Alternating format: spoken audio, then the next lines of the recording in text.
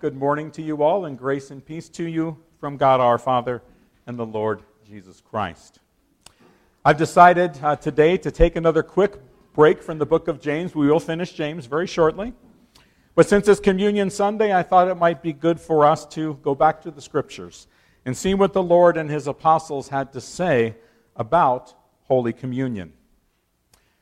Where did we get this sacrament of the church, and why is it considered a sacrament? What are we doing when we come to the Lord's table together? What do we receive when we come to the Lord's table? Are there restrictions concerning how and when communion should be taken? What do we believe as the Lutheran Church that might be different from what other denominations believe? There are all kinds of questions that can be asked about this subject. We read in our scripture reading this morning from Matthew 26, where Jesus met with His disciples in an upper room. They were all reclining at the table together, and Jesus told them that one of them would betray Him. And this news was not taken very well by the disciples, as each one of them began to ask in turn if he were the one. Well, Jesus told them that the one who dipped his hand in the bowl with Jesus, meaning one who had eaten with Him, one who had fellowshiped with Him, would betray Him. And then Judas asked Jesus, "Surely, not I, Rabbi." And Jesus said to him, "Yes, it is you." Now, John's Gospel account gives us some more detail into this exchange between Judas and Jesus. It tells us that Jesus took some bread and dipped the bread into a dish and handed it to Judas. And we're told that as soon as Judas took that bread, that Satan entered into him. And Jesus, knowing what Judas was about to do, told him, "What you are about to do, go and do quickly." And Judas went out to betray Jesus. Now this happened in John's Gospel after they had eaten the meal together and after Jesus had spent that time washing His disciples' feet. Going back to Matthew's Gospel that we read earlier, we're told that during the meal, Jesus took some bread, He gave thanks for it, and He broke it. He then gave it to His disciples and said, "Take and eat, this is my body." Then He took the cup, He gave thanks, and He offered it to them, saying, "Drink from it, all of you. This is my blood of the covenant, which is poured out for many for the forgiveness of sins."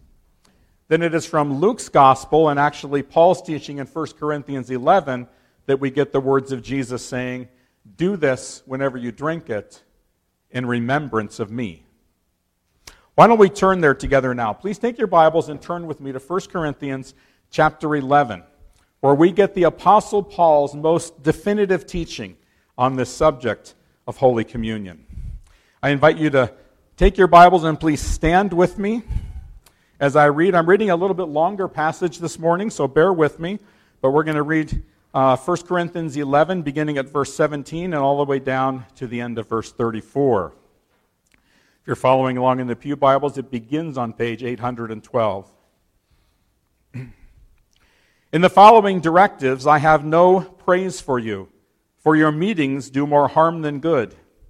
In the first place, I hear that when you come together as a church, there are divisions among you, and to some extent I believe it. No doubt there have to be differences among you to show which of you have God's approval. When you come together, it is not the Lord's Supper you eat. For as you eat, each of you goes ahead without waiting for anybody else. One remains hungry, another gets drunk. Don't you have homes to eat and drink in? Or do you despise the church of God and humiliate those who have nothing? What shall I say to you? Shall I praise you for this? Certainly not. For I received from the Lord what I also passed on to you. The Lord Jesus, on the night He was betrayed, took bread, and when He had given thanks, He broke it and said, 'This is my body, which is for you. Do this in remembrance of me.' In the same way, after supper, He took the cup, saying, 'This cup is the new covenant in my blood. Do this whenever you drink it in remembrance of me. For whenever you eat this bread and drink this cup, you proclaim the Lord's death until He comes. Therefore, whoever eats the bread or drinks the cup of the Lord in an unworthy manner will be guilty of sinning against the body and blood of the Lord. A man ought to examine himself before he eats of the bread and drinks of the cup. For anyone who eats and drinks without recognizing the body of the Lord eats and drinks judgment on himself. That is why many among you are weak and sick, and a number of you have fallen asleep. But if we judged ourselves, we would not come under judgment. When we are judged by the Lord, we are being disciplined so that we will not be condemned with the world. So then, my brothers, when you come together to eat, wait for each other. If anyone is hungry, he should eat at home, so that when you meet together, it may not result in judgment. And when I come, I will give you further directions. Lord, the Apostle Paul was speaking to a specific church and specific things that were going on in that church. But we, Lord, can learn from this as well. So open your word to us today, Lord. I pray that your Holy Spirit would guide and direct my words and our thoughts today, Lord. And as always, that the words of my mouth, the meditations of all of our hearts together, would be pleasing and acceptable in your sight. And I pray this in Jesus' name. Amen. Please be seated.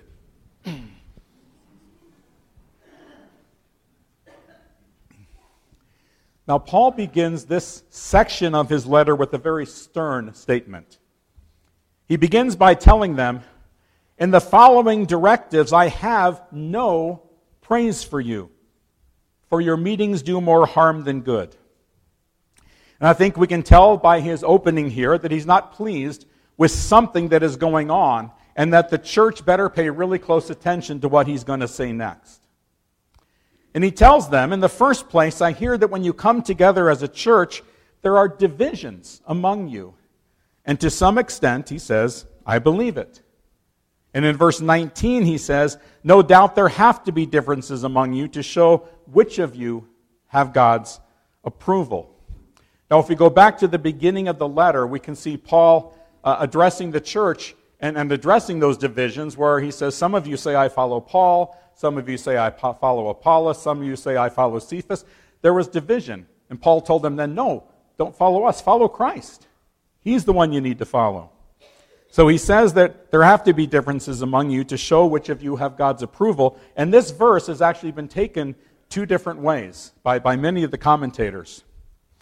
Some say Paul is speaking sarcastically to the church, telling them that they are creating differences among themselves to try and prove to others who has God's approval. The implication then being that those who were more privileged supposedly were more approved by God. Others say that he's speaking very seriously to them and telling them that the differences among them actually did show who had God's approval. The implication being that whoever was showing true Christian love to his brothers and not creating division was the one who had God's approval. Either way, Paul is addressing the way the church is handling these differences among them. And you may be sitting here this morning wondering what all this has to do with Holy Communion. Well, we'll see that connection in just a little bit here. Paul gets to the point of contention in verses 20 through 22. And I want to give you a little historical background so we can better understand what Paul is saying here. The early church would get together for what were known as love feasts. We see this term mentioned in the short letter from Jude. And these love feasts were similar to what we have today when we have potlucks at church, right? But while we have potlucks maybe 2 or 3 times a year, they would have these love feasts every week. And just like our potlucks, people would bring something to share with everybody else. The food would all be put together, and people would either then come up and serve themselves, or many times there were servants who would bring the food to them. Now, the church back then didn't have buildings to worship in and to meet in like we do today, so they would meet in people's homes. And it was usually the home of someone who was more affluent that they would meet in, simply because the poorer people may not have had the room to accommodate a larger crowd of people. And I think it was also, in some ways, a point of pride for the richer people to be able to have everyone over so they could show off all that they had been blessed with. Now, this shouldn't have been a problem, but it was. Historians tell us that what would happen at these love feasts is that the more prominent people from the city who happened to be part of the church, they would get preferential treatment over those who were seen as the lower classes. And we need to realize that the culture back then was a very class-oriented culture. There was definitely an upper class, right? This higher echelon of people who were the wealthy ones, the ones who could afford to do anything that they wanted and oftentimes would flaunt their wealth for everyone to see. They were the ones that had these larger homes. Then there were the typical middle-class people, the shop owners, the farmers, the city employees, people who made a decent living but would never get enough to move up to that higher class of the rich. Then, like every society, there were the poorer people. Now, these weren't probably street people or even unemployed people, but they were the ones with the lower-paying jobs who barely were able to make ends meet, barely able to keep food on the table for their families. And then, of course, there was also the servants, the slaves, who most of the time served who? Well, the elite, the upper class. Well, sadly, when the church would gather for these love feasts, this class system that was so ingrained in their culture, it would creep in as well. So the upper class people would always get the best seats in the house, and they would be served first. So the upper class people would always get preferential treatment. Then the middle class, then the poorer people, and if there was any food left over, well, then the servants could eat. But the poorer people would be relegated to the outer parts of the home, and they weren't allowed to mingle or sit with those who were more privileged. And it was at these love feasts that they also would take the Lord's Supper together. So Paul begins to tell them in verse 20. He says, and I'm paraphrasing here, you're not celebrating the Lord's Supper when you gather together. In fact, you're not doing anything together as the body of Christ. Some of you go ahead and eat while others are going hungry. Some of you have already finished eating, and you've had too much wine already, even before the others have been fed. And again, history tells us that this is what was going on. The rich, privileged people would be served first. They would eat and drink, and some of them would have even had too much to drink before some of the others had even been served. This was not the kind of behavior that Jesus had in mind when he had given his disciples a new commandment to love each other as he had loved them. And that through their love for each other, the world would know that they were his disciples. Paul was telling them, you're not acting any differently from the world around you. How are they going to know you belong to Christ if you're not loving your brother? And then Paul uses the rest of the passage to teach them what they were doing wrong and what was expected of them as they gathered together at the Lord's table. And he begins in verse 23 to tell them that the teaching he had passed on to them about the Lord's Supper, that these weren't his words, but they were what he had received from Jesus himself. And he had simply passed that teaching on to them. Again, going back to the beginning of the letter, we saw that some weren't recognizing Paul as an apostle of Jesus Christ. They were doubting his apostleship. So he tells them right out, guys, this isn't my teaching. This comes straight from Jesus himself. So listen to what Jesus said. And then he shares with them the words of institution that Jesus spoke on the night of the Last Supper when he broke the bread and shared the cup with his disciples. These are the very same words we hear every time we come to the Lord's table together. Paul begins by telling them that this all happened on the night that Jesus was betrayed. And who was it again that betrayed Jesus? Was it someone from outside of his group? No, it was one of his own disciples. It was one whom Jesus had broken the loaf with, one whom he had shared the cup with. Now, did Jesus know that Judas was about to betray him? Yes, he did. But he still treated him the same as all the other disciples, offering him the bread, offering him the cup, just as he did for Peter, James, and John, and all of the others.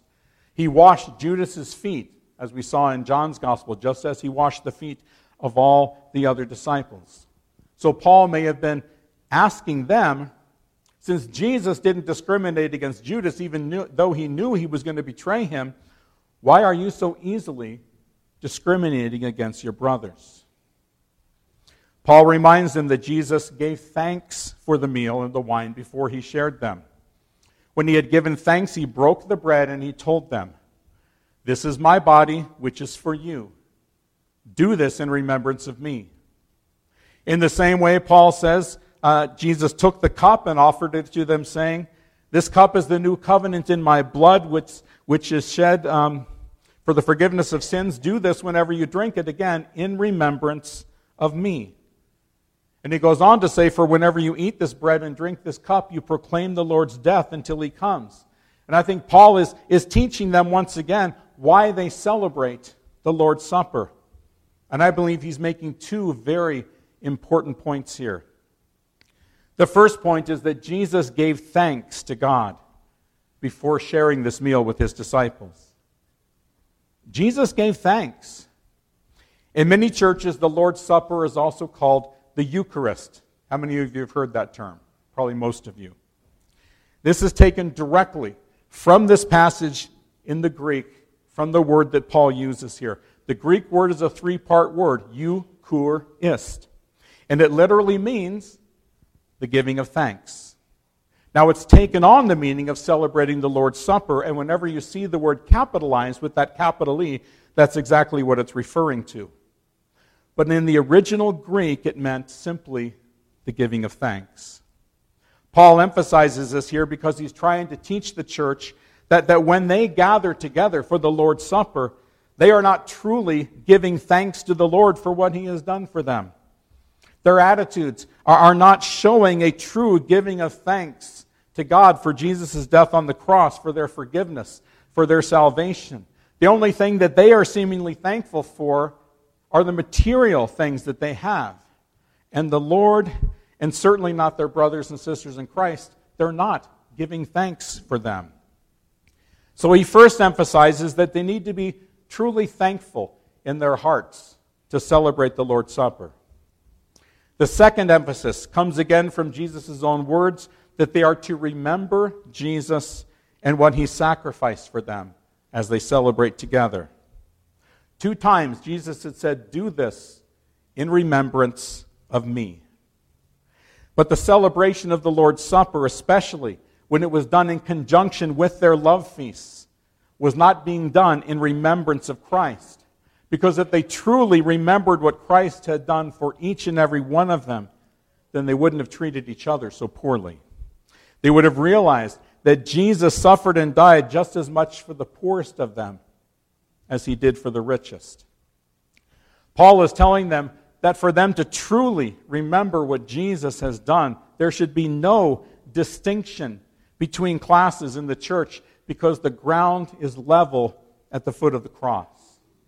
We all come to the cross bent over by the weight of our sin. But Jesus takes our sin upon himself and he lifts us up, forgiven and justified. And it doesn't matter if we're rich or poor in the eyes of the world. When we have been forgiven through Christ, we are all rich with the blessings of God. So Paul tells them that by looking at Jesus' words of institution, they should be ashamed for how they were treating the sacrament of communion. And he tells them that whenever they do this, they are proclaiming the Lord's death until he comes again. And again, I think he's telling them that the world around them is not seeing any evidence of them proclaiming the Lord's death for their sins, because they're not truly loving each other as Jesus had taught them. Then he reminds them that whoever eats this bread or drinks this cup in an unworthy manner is guilty of sinning against the body and blood of the Lord.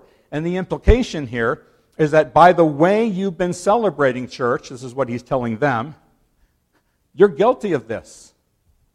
Now, some have taken this verse and have used it as an excuse to not come to communion, saying that they don't feel worthy to participate because of the sin in their lives. Let me tell you something. If that is your attitude, then you are way closer to the truth of the situation than the first century Corinthian church was. There didn't seem to be any remorse for their sin when they gathered to come to the Lord's table. But in truly remembering what Christ went through, we should all be very aware of our sin, because it was my sin and your sin that helped nail him to the cross. So if we're honest with ourselves, none of us are worthy to come to the table, not on our own. Our sin prevents us from coming. However, that's why we celebrate, That's why we remember, because Jesus took all of our sin upon himself when he gave of his body, when he shed his blood so that our sins could be forgiven. That's why we come to the Lord's table together, to remember what Christ has done, to celebrate the forgiveness of sins and new life that we now have because God showed his grace to us, because he has granted us faith through his Son, Jesus Christ. I'm only going to touch on one more teaching from Paul from this passage, and that is when Paul says that each one who comes to the table should examine himself before he comes. This is why we always have that time of silent prayer during the communion service, to give everyone a chance to do just that, to ask the Holy Spirit to reveal anything that might keep them from coming and accepting the grace of God that we receive when we come to the communion table together. So Paul says that anyone who eats and drinks without recognizing the body of the Lord eats and drinks judgment on himself. And for the Corinthian church, there were some who were already, very sadly, getting drunk on the wine, even before everyone else had been served. And so when they came to the Lord's table, they were already hindered from totally recognizing the body and blood of the Lord in the elements. The body and blood of the Lord in the elements. Jesus said, "This is my body. This is my blood." How these statements are interpreted is where one of the main differences comes in the way that different denominations perceive the bread and the cup.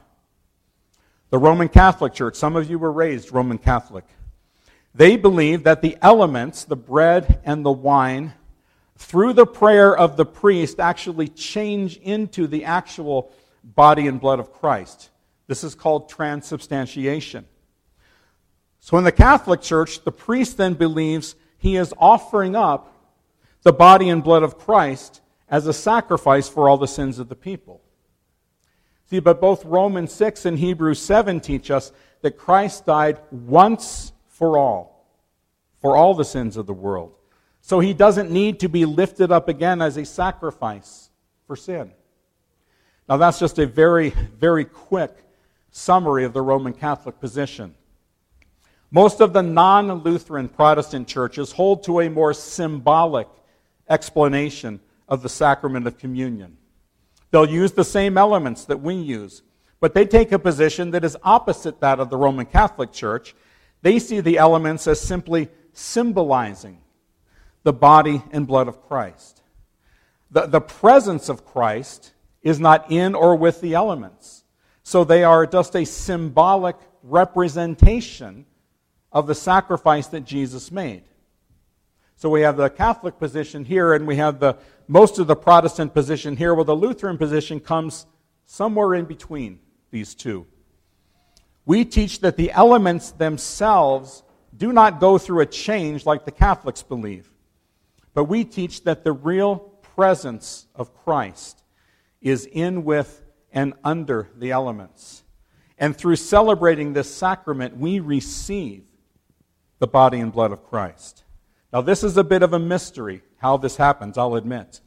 But we believe that when we come to the Lord's table, Christ is present with us. In the sacrament of the Lord's Supper, we meet Jesus Christ. So to us, the Lord's Supper is both a memorial feast and a sacrament. It is a means of God's grace to us, whereby God offers to us the forgiveness of sins. What were Jesus' words again? "This is my blood of the covenant, which is poured out for many." Why? For the forgiveness of sins. So what makes Holy Communion a sacrament of the church? As Lutherans, we teach that God brings His gift of forgiveness and salvation to us in what we call His means of grace. We teach that God's means of grace to us are God's holy word and the sacraments. And the two sacraments of the Lutheran Church are baptism and the Lord's Supper. Now, a sacrament is defined as a sacred act of God instituted or commanded by Christ Himself in which visible elements are used and through which God offers his free gift of grace to us. Now, the visible element in baptism is obviously the water. In the Lord's Supper, the visible elements are the bread and the cup. Through these sacraments, God comes to us individually and offers us his grace, his gift of forgiveness and salvation and eternal life. Through the sacraments, God's word comes to us in a very personal manner as well. This is why the Word of God is also a means of God's grace. It is only through his holy word that we read of the importance of baptism and coming to the Lord's table together. So why do we celebrate this sacrament of the church? We believe that God's free gift of forgiveness, life, and salvation is offered to those who partake of this sacrament. God offers us assurance of the forgiveness of all of our sins through receiving the body and blood of his Son. The Lord's Supper is given to us to be a source of strength and encouragement in the Christian life. It's also a vivid reminder to us that Jesus offered up his sinless life as the perfect sacrifice for our sins, so that through faith in his finished work, we could be saved. And the Lord's Supper is intended for those who are truly saved, for those who have been saved through faith in Christ. Those who are children of God receive forgiveness of sins and are strengthened to live for Christ through the partaking of this sacrament as we worship together as his holy church, and as we then follow the leading of the Holy Spirit in showing the love of Christ to those in our lives. Jesus said simply, "Do this in remembrance of me." And he was referring in that verse to coming to the Lord's table together.